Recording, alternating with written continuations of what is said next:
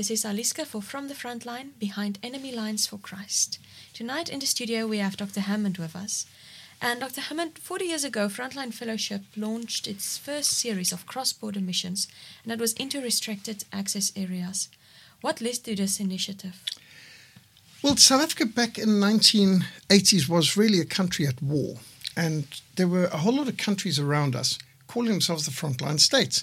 Angola, Mozambique, Zambia, Zimbabwe, they were the frontline states. And by the way, the chairman of the frontline states was generally understood to be Kenneth Kaunda, the elder statesman, the president, or rather dictator for life, the one-party dictator of Zambia. So they called themselves the frontline states in the front line of the war against South Africa, apartheid South Africa. And they were getting massive support from the Soviet Union, from Red China. They had hordes of Cuban troops around there and every kind of Soviet weaponry. And, of course, the landmines, limpet mines, rocket launchers that were coming in South Africa and causing grief from the Church Street bombings all the way through to the Texan farmers. It was all coming from the Soviet Union or Red China through these so-called frontline states. So I was doing my military service in the South African infantry, and we had a Bible study and prayer fellowship that met every night.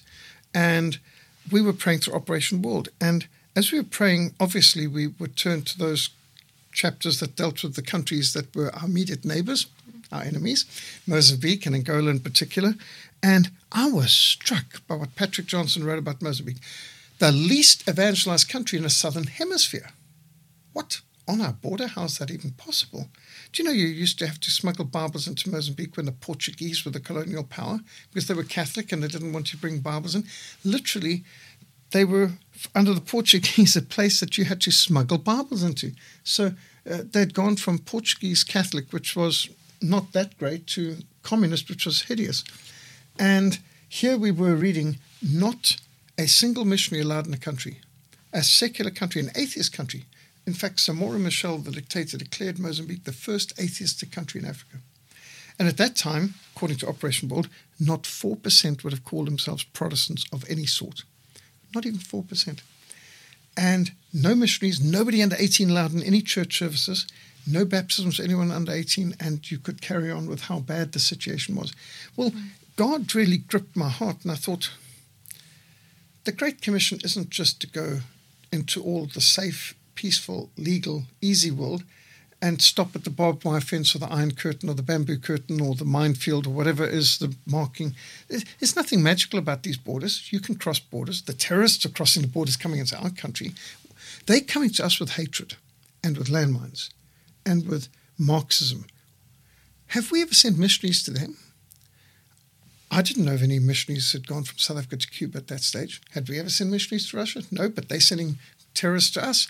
So why don't we counterattack with the gospel? And the idea started to grow.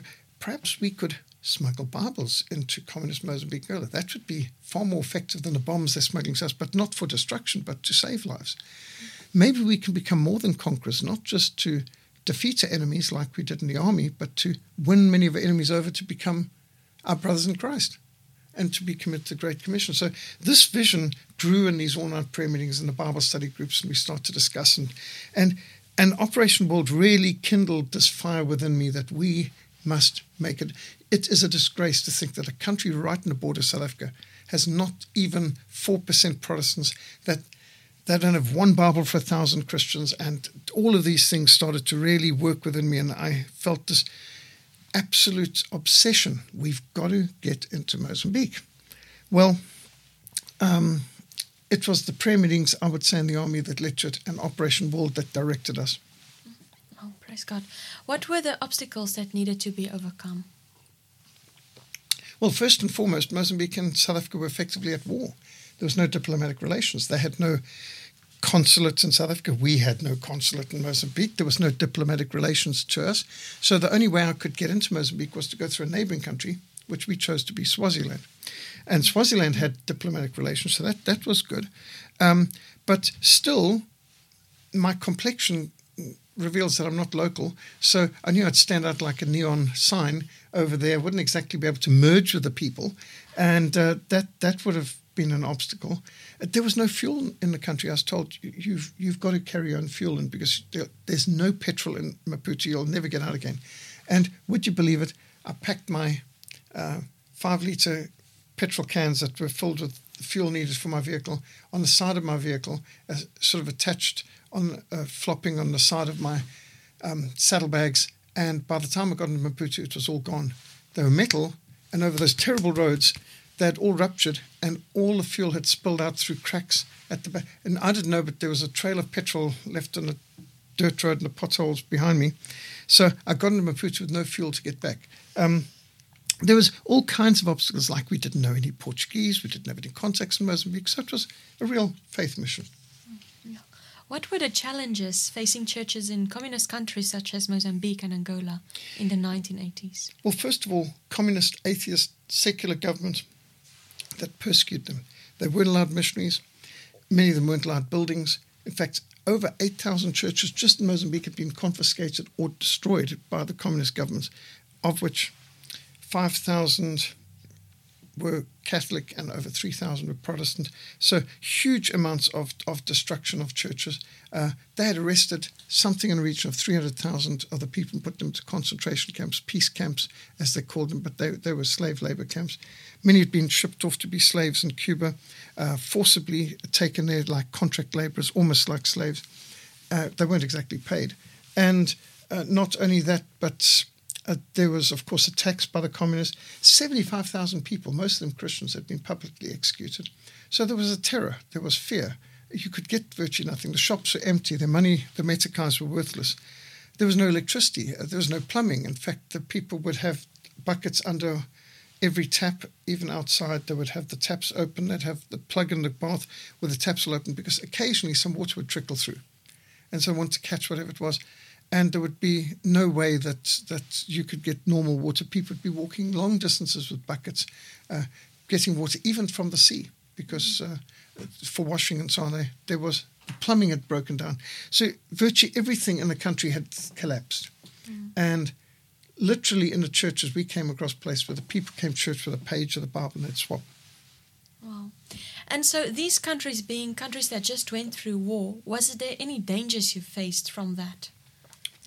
We did face dangers. There was arbitrary arrests, could be arbitrary executions, and this did happen. And there were ambushes on the roads. I rode through ambushes, and where literally you've got bullets ricocheting off the road and people trying to shoot at you with RPGs, AK-47s, and PKMs, absolutely going through a gauntlet of attacks.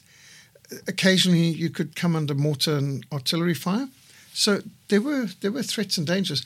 Now, one of my first missions into Mozambique, the local people, after receiving us with enthusiasm and offloading what we'd brought, said, "Oh, we've got to report you to the local block committee," and cheerfully walked along to where the commissar of the area of the district was meeting.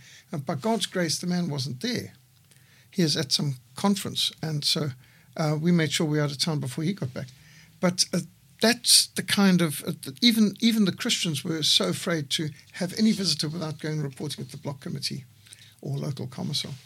Wow, that's even today. You need to go and report at each district where you are in Mozambique that you are there with papers that you have an invitation. Oh, that's a bad aftertaste that's left over from those days. Yes, it's still bureaucracy there. How was Frontline Fellowship able to serve these persecuted churches? Well, first and foremost with Bibles. In fact, we learned that already in the army, that going into Angola, what do you want in the people? What do you need in the people? Biblia. They wanted Bibles. And so the hunger for Bibles was obviously first. Secondly, they need Bible teaching or medicines. So those were the top three continually, always Bibles first, and then either medicine or Bible teaching as the second and third things we were asked for. And so how we were able to serve them was to bring in Bibles and Bible teaching, but then there were the people who couldn't read and write. In fact, we found that literacy was lower than 30%. So how do we deal with the illiterate people? Well, audiovisual, the Jesus film, and the gospel recordings, and the gospel messengers, and the man in the box who speaks my language. 4,000 languages, gospel recording did tremendous work. So we used audiovisuals and with flip charts, and so with these, at that stage we didn't quite have cassettes yet, not in 1982, that came later. We're still using the card talks. where you've got like a gramophone, or you've got a 3-sided cardboard with a needle on one side, and you'd put a pen in a hole on one side, and you'd turn this 7-single record around. You could actually hear it echoing between the cardboard plates adequately for you to hear what's being said. And you'd gather large crowds around. So we helped the people first and foremost with Bibles and Bible teaching. But then increasingly there was also medicines, and then they wanted us to speak up for them. They felt alone. We're a hidden people fighting a forgotten war. Do the people in South Africa pray for us? And it was so important to know that they're not alone, they're not forgotten. So I think an important part of our work came that we would speak up for them by publishing newsletters, speaking at meetings, showing slides of the events, and in time even writing books like In the Killing Fields of Mozambique, Holocaust in Rwanda, Faith and Defiant Sudan. Wow. Yeah, speaking up for those that you left behind in the field and revisiting, telling them, we are actually praying for you, we know about you. That's such a great encouragement to the churches. How did you serve the combatants, the soldiers, and the guerrillas on the various sides of these conflicts? Well, that was actually one of our very first visions. We understood the need to serve persecuted church, but there was also the idea of evangelizing in the war zones. Because our prayer fellowship had started in a South African infantry base and South African army base where we were combatants. And here we obviously developed this concern because the Bible tells us to pray for enemies and to even love our enemies and to love them so much that we want to give them the gospel. And so how can I get the gospel to my enemies? Frelimo in Mozambique, MPLA in Angola, ZANU and ZAPU in Zimbabwe, and so on. And the anti-communist guerrillas, of course, were easy. I mean, Renamo in Angola, Renamo in Mozambique, UNITA in Angola. These were our natural allies because they were anti-communist guerrillas, and we had a lot of. In fact, I found them super enthusiastic, open. They were easy, but to get to the communists, that was hard. So the way I started was distributing gospel booklets. Especially, we would distribute the Gospel of Luke in Portuguese, Shangaan, different languages, of Ubuntu and so on. And I would try to offer them films. So I'd go up to a military base, Frelimo or ZANU in Zimbabwe. Would you like to see a film? And by this time, we'd gotten organized. We actually had generators, and if we had 2 motorbikes, one would have a generator, the other would have the projector. And we'd show them the film, the Jesus film. And they'd be absolutely enraptured. I remember showing the Shona Jesus film in right up near Mount Darwin in Zimbabwe. And a lot of these people who would have been my brother's enemies when my brother was in the army. And these folks are often absolutely struck to heart, brought to conviction, kneeling on the ground, putting their rifles to the side and surrendering their lives to the Lord. So I had the opportunity of baptizing even Frelimo troops, enemies, people who my brother would have fought just a few years before in the war. So we reach them with literature, we reach them with audiovisual, we reach them with film evangelism, with open-air preaching. I must say, sometimes it was harder than you might have expected. So this one day I was in Maputo Harbour. I determined I'm going to reach the Russian sailors in Maputo Harbour. So with my pockets stuffed with New Testaments in Russian and in my sling bag as well. And to get past the security, I walked briskly on the other side of a truck that was driving past the security into the harbour, and so he didn't quite notice. And I'm walking along there, and I greeted the Russian sailors and gave New Testament. They had simple black covers, no words on the outside. Hand him out. And after a while, I thought, boy, this is going well. I've distributed 5 New Testaments to Russian sailors. I'm feeling this surge of excitement, and suddenly heard this bellow of anger behind me. And a large Russian sailor, I mean, sort of like Arnold Schwarzenegger-sized character, he walked towards me and he picked me up over his head and flung me in the harbour. And next thing, I'm coming out of this filthy, oily water with guns and litter all around. And next thing, my New Testaments are landing on my head and on the water around me. The sense, talk about being deflated. And now I've got to find a ladder somewhere at the corner where I can actually get out of this slimy, oily harbour in Maputo Harbour. That was my first attempt to evangelize Russian sailors, and I must say it didn't go very well. Wow.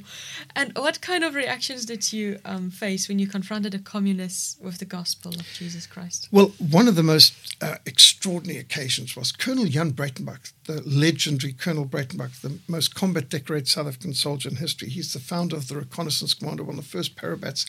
He was serving South Africa even up in Biafra during the Biafran War. In the last plane coming out of Uli, as Biafra fell, he had led a South African company up there to serve and train the Biafrans who were fighting against the Muslim jihadist dictatorship there. And he found the Reconnaissance Commando. He recruited 3-2 Battalion, which is all ex-communist, black, Portuguese-speaking Angolans to fight for South Africa. I mean, quite an extraordinary man. Well, Colonel Breitenbach, when he retired from the army, joined our mission. And he came to our camps and courses and helped train us in tracking, anti-tracking, and escape and evasion, all this. And he went on one of our missions, Southwest Africa, and we preached for a whole month everywhere and all the troops all over Southwest. Well, at this time, there was a ceasefire in Angola between South Africa and Southwest Africa because the Berlin Wall had just collapsed, and so there was this opening to ceasefire. And so as we were up there, we immediately started thinking about reaching the communists. So one morning, as I woke up, I looked across. The colonel was in a sleeping bag looking intently at me and said, "Peter, let's walk into Angola and preach the gospel to communists today." And we did. We did this at 3 separate locations across the border with a 3-2 Battalion man who could be a translator into Portuguese or Spanish. We walked across into Angola on 3 separate locations, and Colonel Breitenbach stood up there and he says, "Now, this ceasefire says a big company of Angolans, as some Cubans, and then there's South Africans on the side." And so he stood up there and preaching so that all the communists could hear him. "My name is Colonel Jan Breitenbach of 3-2 Battalion. My men and I, we've killed thousands of you communists. Thousands. We never had any trouble killing you. Our trouble was catching you. You ran so fast. You broke Olympic records running away from the fight. Even when you outnumbered us 10-1, you still ran like the spineless, yellow-bellied cowards you are. Why did you run so fast? You see, not real soldiers. You're afraid to die, and you should be afraid to die." Said, "You're only brave when you've got defenseless civilians, when you've got people with their hands tied behind their back with wire, then you're brave. But when you see soldiers, real soldiers, South African soldiers, like 3-2 Battalion, you run like the spineless, yellow-bellied cowards you are. Why? Because your God is Karl Marx, your religion is atheism, your commissars, they're the priests of Satan. You're all damned, you're doomed, you're going to burn in hell forever. If you knew what was waiting for you 1 second the other side of the grave, you'd crawl across the minefield and beg 3-2 Battalion to show you the way of salvation in Jesus Christ." And he preached like this at different places. And I must say, my hand went to my 9mm on my belt, and I thought the colonel's wanting the short way to glory. I didn't think I'd see the sunset. I thought this was it. I mean, we weren't heavily armed. You know, there's a couple of 9mm amongst us, and we were up there surrounded by communists fingering their RPGs, RPDs, PKMs. They're just Tokarovs, they're just awash with weapons. And here we are basically aggravating them. But, you know, we got away with it place after place, preaching. And I've had the chance of preaching to communists while a prisoner in Mozambique, where I had one of these characters introduce himself to me, the interrogator, SNASP, security police in Maputo, Mashava security prison. He said, "I am the devil." I said, "You're not the devil." He said, "Oh, I'm the devil. I'm not only a Marxist and a Leninist, I'm a Stalinist. I was trained in Czechoslovakia."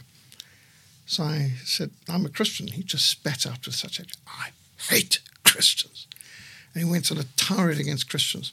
And then he told me how Jesus was the first communist, and that Christianity teaches what Karl Marx taught, which is from each according to his ability to each according to his need. So I said, when he stopped, I said, "Well, that seems strange, because if Jesus is the first communist and the Bible teaches communism, why do you ban Bibles and persecute Christians?" Well, he then went into a tirade against the church in the West and Margaret Thatcher. So I gave an explanation of Margaret Thatcher's economic policies, and he went on a rampage promoting a revolution. So I gave a lecture on the French Revolution and Renaissance and first of the Reformation, and we kept swapping for 6 hours. We swapped lectures, and I discovered, well, he likes history, and I can talk history all day. That's okay, much better than having my fingernails ripped out. And I was in this workshop, which it looked like a hardware store. There's armchair. they've got me an armchair where there's straps, leather straps for the legs and the arms. Not that they put them on me, but they had batteries and crocodile clips and long wires, and you could see it looked like hardware tools on a bench. This is an interrogation room. Very bad. Very, very bad. And there was a clock against the wall, so it's the one place I could actually see what the time was. That's why I knew it was 6 hours.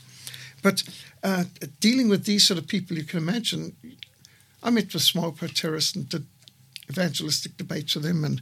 And in fact, a lot of these stories are now in our Frontline, Behind Enemy Lines for Christ book, giving the stories of confrontations with communists, many of which are absolutely extraordinary, and I think many people would find hard to believe that you could have such conversations and still be alive afterwards. Mm. Well, when Colonel Breitenbach and I got home back to base from our day of rampaging around, aggravating the communists on the other side, we had this commandant come to us and say, "Oh, Colonel, the lines have been humming today. Pick Botha, Minister of Foreign Affairs, is the hell in with you and Hammond." And he's been on the phone to Frontline-Episode, that's Army HQ. They've been in touch with the Bastion, that's Windhoek HQ of SWAT-TF, Southwest Territorial Force. And they've been with Sector 10, that's on Dangwa, headquarters for the border. And they've told me, you get Hammond and Colonel Breitenbach out of here, out of the country by the end of tomorrow. So we were evicted from the country. And the colonel says, I fired the first shots of this war back in 1966. And I've spent the last 24 years dedicated to serving Southwest Africa. Now they're expelling me for preaching the gospel. And that's what it came down to. We had some fun confrontations with our Marxist enemies. Well, praise God, he kept you safe through all that. In restricted access areas and war zones, there must be a lot that can go wrong. So what kind of crisis situations did Frontline Fellowship have to confront in the field? Going through the last 40 years to produce our Frontline Behind Enemy Lines for Christ book, it brought a lot of memories, including this one mission back in 1994. We sent 4 vehicles into the field. It was a good series of teams. 4 vehicles went into the field, but only 1 vehicle came back. One vehicle we were donating to Zambia, so that was fair enough. But the other 2 vehicles, one team, the team to Angola they succeeded in smuggling in the Bibles, medicines into Angola, but on the way back they were ambushed, they were arrested, they were imprisoned for breaching the blockade on Angola since 1994. And that was quite dramatic, because I was in Zambia at the time running a Biblical Worldview Summit, and next thing I got a message to contact back home. There was not one permanent worker or staff member in Cape Town. We just had a few holiday volunteers holding the fort because all of us were in the field. And shame, we had this young 18-year-old girl having to deal with these dramas. And the Angola team is in prison in Namibia. And, it was God's timing, because I was in Zambia where, by God's grace, I had been imprisoned a few years earlier, but I'd made friends with people who now were the government of Zambia. So General Godfrey Mianda, for example, was now vice president of Zambia, but he had been a prisoner in the same prison and cell that I'd been, Lusaka Central Prison, for opposing Kenneth Kaunda, the previous dictator. So I was able to contact Godfrey Mianda and say, our team's locked up in Namibia. Could you do anything about it? And he said, well, actually I can, because we've got the Zambian government, the Namibian government, and the UNITA freedom fighters in Lusaka right now, and he is chairing a meeting to bring peace to the Angolan forces that were fighting.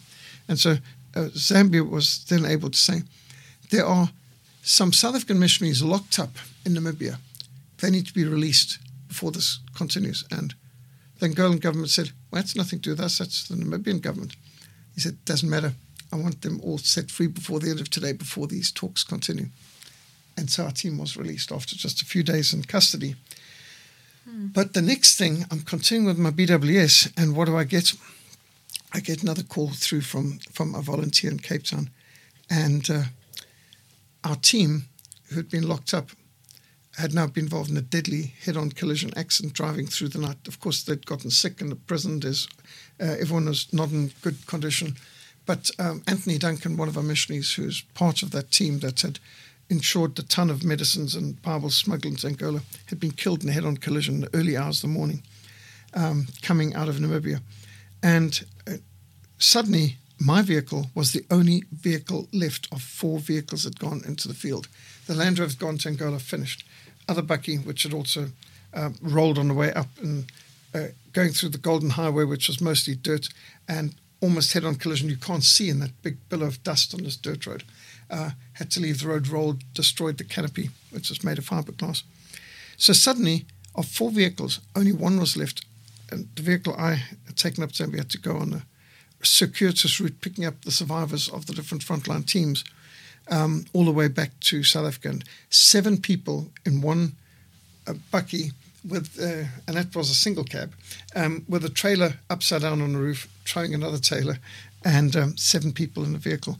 That was a rough mission where a lot went wrong.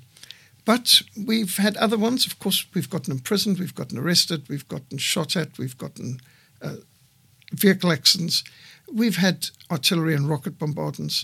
I was locked up in Zambia, locked up in Mozambique, arrested in Sudan, detained in Zimbabwe. Of course, we've got malaria, bilharzia, tick bite fever, a whole range of different things. That's not too unusual on a mission. So a lot of things can go wrong, from problems with wildlife all the way through to problems with governments, which is more likely, and bureaucrats. And yes, a lot can go wrong on a mission, which is why you need serious prayer, and the teams back home need to be supporting the people in the field who are in serious spiritual warfare. We're going into Satan's territory in many cases, where there's strong witchcraft. Just take a place like Mozambique, which is under witchcraft for millennia, under Catholicism for 500 years, has got a huge amount of witchcraft, has got a massive Muslim population north and jihadist terrorist population now, and had a communist government for several decades. You put all that together, you're talking about a lot of bondage. And so missionaries going into that terrain are going into spiritual warfare. So yes, a lot can go wrong, which is why we need to be prepared practically, spiritually, physically, because these obstacles will come, these crises will come, we will get sick, it's inevitable, and we've got to be seriously trusting the Lord for how to get out of these messes and how to recover. Yeah, and that's why we also always need to be sure we are moving and going in God's will, praying with every step. What kind of crisis situations did Frontline Fellowship have to confront in the field? Like being under artillery bombardments and rocket bombardments and aerial bombardments and helicopter gunship bombardments. Oh. Those are some of them. Tribal war even. I mean, we've even been caught in the middle of where we thought we were helping the people of South Sudan. But the tribes around saw, but you're helping a tribal enemy. And, well, I didn't see this as tribal. I just saw that we're helping people in Sudan now. But you've got someone saying, well, the people you're helping are our enemies. But you're on the same side against the Arabs. No. Talking tribal. And suddenly we find ourselves in serious trouble. I've even been lined up against the wall for a firing squad for getting in the wrong situation at the wrong time. How did you get out of that? Well, that's actually another one of the fun things we've got in the book. In fact, the amount of crises, which we haven't even reported on before, which I saw, well, now is a time it's safe for us to put in the book. That one I'm now thinking about was in Zimbabwe, 1984. Serious amount of troubles and upheavals, dissidents, 5th Brigade and all that in Zimbabwe. And my elder brother, who had been in the Rhodesian Army, wanted to show me, after he'd just come out of a disastrous series of attempts to get into Mozambique and been expelled from the country and from Mozambique back in Zimbabwe. Now we're on our way back to South Africa, but on the way he wanted to show me a base that he had been stationed at, Grand Reef, which was near Matari, and it was a bit of an air base. Helicopter gunships operate out there, and for operations into Mozambique. And the whole base was surrounded by oil drums, now empty, but used as part of a barrier. And looked totally deserted. We thought it was deserted. And so he takes me along to show me the base he used to be at. And you go around the corner and suddenly we're surrounded by a whole lot of soldiers, scruffy soldiers, everything undone, shoelaces done, everything. Yeah, all their shirts totally unbuckled. It looks like they've just woken up from the middle of Saturday, sleeping, and they surround us and order us out and start to search us. And the drama involved there. Well, at a certain point, they weren't happy with us, and they decide to put us against the wall and shoot us. No, they're drunk and they're stupid and they're just shouting and everyone's carrying on and several people. And so my brother and I were standing there against these oil drums, looking at our options, which was dwindling. And I mean, our only option was to tackle them, wrestle the weapons from them and shoot our way out. But now we're hundreds of kilometers away from South Africa. There's no way you can keep driving if you're involved in a shootout with Zimbabwe army. We'd probably have to abandon our vehicle and go by foot. We're hundreds of k's away. How could we do it? Could we double into Mozambique and perhaps join Renamo? And so all these things are quickly being discussed while we are literally running out of options, and these people are lining up, getting ready to shoot us. And we had a plan on how to turn the tables and get the weapons and so on. And there was a heavy machine gun to one side. My brother had handled the mag before in the army and the belt-fed weapons. And we had a plan, and at the moment where we might have passed the point of no return, some Zimbabwe officer comes along and starts shouting and kicking a few people, and he gave us back our keys and told us we were free to go. And that obviously totally changed the situation, but it was that disastrous. It was literally at this point of, and the thing just escalated out of nothing, just out of nowhere, just, and before you knew it, we were facing a firing squad. Sure, that will keep you on your toes and on your knees. What kind of prayer answers did Frontline missionaries experience? So many. Of course, just every mission needed money for fuel and money for Bibles. And there was just some of the more bizarre answers to prayer.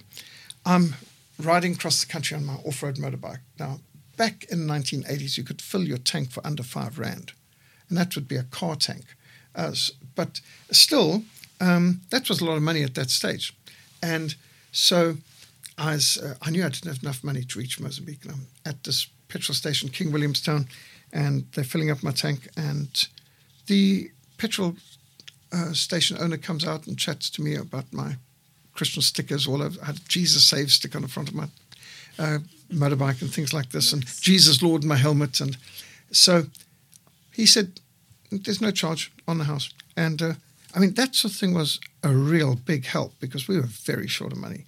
And the amount of times that we struggled for things and how the Lord provided that we would have the vehicles or the funds. And I remember on my way out on my first mission behind the Iron Curtain up in Eastern Europe, and I just drove past the post office on the way and checked the post box. There's always a post box key on me.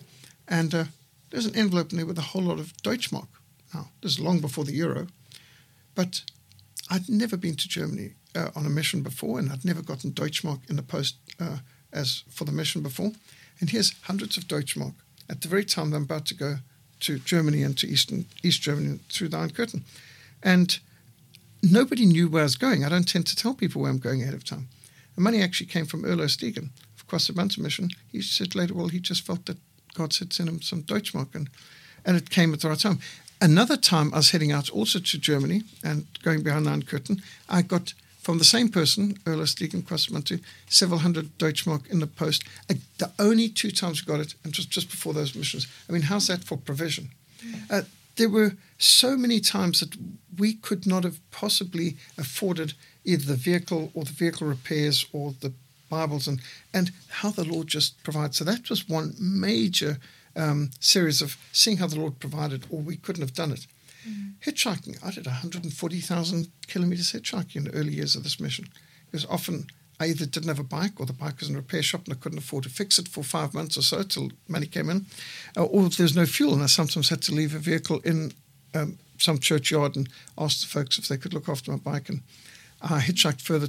So I did missions across the border without a vehicle, hitchhiking. My first missions into Zimbabwe were hitchhiking, and same into Sudan and Rwanda. I was hitchhiking. I didn't have a vehicle for it. So you can imagine you need to trust the Lord for provision in a whole range of things. And the fact that we got such good timing. So, for example, I was at this missions conference, Global Consultation on World Evangelization, 1997 in Pretoria, and the missions mobilizing leader was George Verver. He's walking around, he's handing out unreached people groups. He's got all Joshua Project, unreached people groups. And Krongo, Nuba Mountains. Peter Hammond, you go to the Nuba Mountains. You take the Krongo. He flings me the file. Krongo. Right, okay. So next time I go to the Nuba Mountains, just a few months later, I need to find people from the Krongo unreached people group. Yes, Pastor so-and-so and chaplain so-and-so. No, but I mean the unreached people. Yeah, the Krongo. Yeah. Pastor so-and-so, evangelist so-and-so, and chaplain so-and-so. I speak to them. Sure enough, they are the Krongo people and so on. But you're meant to be an unreached people group. There were not even 5 known Christians amongst them when the missionaries were kicked out in 1960. No, there are tens of thousands of Christians now. And wow. Next thing is, but we don't have any Bibles or New Testaments. And from the file I see, but the New Testament was translated by Sudan United Mission, Australian Sudan United Mission missionaries back in 1960s. But that's after they were expelled. And so it hasn't been able to get back in because of jihad and the Islamic government, totally illegal. So I knew this New Testament completed. But what conditions? And well, when it came out next, we organized to get printed. So we found it. It's foolscap paper, the old foolscap paper, not our normal A4s now. And it's old duck manual typewriters. Forget electric typewriters. It didn't have electric typewriters in. And I didn't know anyone who could proofread in Krongo, so we just lithoplated it straight from the manuscripts. Mm-hmm. And we've got that red, strange-sized New Testament sitting in our cabinet here as an example of that answer to prayer. So we took in the first New Testament to the Krongo language into the Nuba Mountains. People were so ecstatic. It was translated by people who probably were in heaven at that stage. And we were getting it in there something like 40 years later into the Nuba Mountains to the Krongo people who, when they left, when the missionaries left, there were only 5 known Christians there. And by the time we got back, there were tens of thousands. But they didn't have a Bible. So it just shows we reap where others sowed. Now, praise God for working in ways we don't understand. How can missionary-minded Christians of today evangelize in war zones? Well, we've got wars going on right now, and you think of Ukraine and so on, and many people just look at a war zone as a place to avoid. But bad times are good for spiritual work, and it's so important for us not to avoid the difficult places, because, in fact, the difficult places are sometimes where people are most responsive and needy. Just like in Matthew 25, our Lord tells us that on the day of judgment, he will evaluate us on the basis of what we did to visit those in prison and care for those who are sick and give food to the hungry and drink to the thirsty and clothes to the naked, to love in action, practically. And so whatever you did on one of the least of these, my brethren, you did to me. Whatever you did not do unto one of the least of these, my brethren, you did not do it to me. And so I think it's so important for us to just realize, stop this idea of thinking you can only serve God where it's safe and legal and peaceful. No. In fact, the war zones are the best places to serve God. And in my experience, you cannot compare ministering in a peaceful, safe place like, say, Cape Town or London or Australia with ministering in a place where the people have been deprived of everything, don't have Bibles, where they haven't had a visitor in years, and you come in and minister, you can have such a greater impact for the gospel. If you're willing to take some more risks and if you're willing to go into some difficult places, that's where the gospel is going to advance and be deeply entrenched. And so I would encourage churches not to ignore the war zones. And praise God for our friend, Shanna, who was at one of our Great Commission courses, who happens to be in Ukraine at this time. When she went to Ukraine, it was peaceful, but she's not leaving now because they're in need there. And her kitchen's busy, her home's busy, their school's filled with refugees. But it's so important that Christians don't flee the flock. When the sheep need the shepherd the most, we need to be there. So I believe that we can all pray. That we must all pray. Most of us can give, and some of us can go. And so the church must continually have this idea of pray, give, send, go. We've got to be involved in these areas. We cannot leave the war zones in the hands of the violent. We've got to be sure that we're there as salt and light and bringing the mercy and the grace of Christ and the gospel of Christ and hope and peace and love into some of the worst situations. Yeah, and we're all part of one body, and when one member suffers, the whole body suffers. And if we know of these areas and these Christian suffering, we are called and told to go and to share in the areas that has been neglected. What lessons could they learn, these Christians in war zones, from the last 40 years of Frontline Fellowship's ministry behind enemy lines? Well, actually, I've got a chapter just on that in the Frontline Behind Enemy Lines for Christ book. What have we learned? And there's so many lessons that we've learned over the last 40 years in the field. And I just think of some of these great quotes from missionaries that I've had the privilege of serving with, such as Francis Grimm says, a missionary must be BA and RFA. BA, born again, RFA, ready for anything. A missionary must be ready to preach, pray, or die at a moment's notice. And that's so true. A missionary must comfort the afflicted and afflict the comfortable. And the will of God can never lead you where the grace of God won't keep you. And God's servant is God's responsibility. It's just so important for us to keep going. As Bill Batham used to say, God just loves to be trusted. And God gives the best to those who leave the choice to him. It's vital that we recognize that the grace of God can never lead us where the power of God cannot keep us. And so the will of God and the grace of God work together. And God never commands us to do anything that doesn't provide the power and the resources to fulfill. So there's a lot of lessons we've learned. One thing is, don't reinvent the wheel. Find out who's doing what. Cooperate with those who are already there. And so, for example, if you were interested in getting involved in Ukraine right now, well, Slavic Gospel Association has been involved there for nearly a century, since the 1930s. Slavic Gospel Association has been working in Ukraine and Russia. They've got at least 4,500 congregations in the area that they networked with, and they are distributing millions of meals in the war zones of Ukraine right now and doing a lot of good blankets and clothing for refugees. So Slavic Gospel Association is a fine Christian ministry that's in the area, that's got roots there for generations, and so one can work with them. Samaritan's Purse is a group that's going in and trying to help the refugees and help the people in the situation right now. So find out who's doing what and get out there and get involved. In our case, we got our gospel booklets from World Missionary Press from the beginning. We got our audiovisual from Gospel Recordings. We discovered who was doing what and worked with them. When we need to fly behind the lines, well, Missionary Aviation Fellowship exists to help with that. There's so many, when you know the different groups in your network. And whenever we get to any church or area, my first priority would be to go to the churches that are already there, any Christians in the area, and ask them, how can we help? And be guided by the people on the ground, because they know the needs better than we can as outside visitors. And I think that's made us so much more effective right from the beginning, to always seek to be a servant to the local church or whatever Christians happen to be in those areas. Short-term work is only useful if it's in terms of long-term goals and in association with the local church or missionaries that are permanently planted in. So that's why I think we need to continually network, and Operation World can really help us to understand who's doing what where.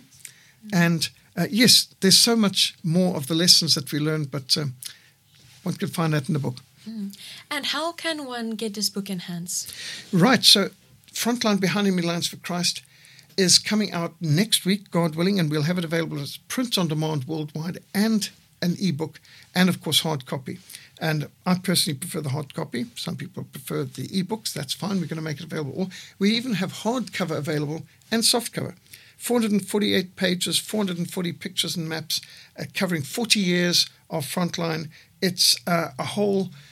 It's covering so much of what God's been doing in spite of all the Cold War and the violence and the persecution church. And it's really a voice for the persecuted church and inspiration for Christians who want to get involved in war zones and go out their comfort zones into restricted access areas. So if a person goes on the Frontline website, frontline-missionsa.org, frontline-missionsa.org, or email us mission@frontline.org.za, and you can find out more about the book, and you can order them from admin@christianlibertybooks.co.za, admin@christianlibertybooks.co.za, and of course on social media, Frontline Fellowship or Christian Liberty Books.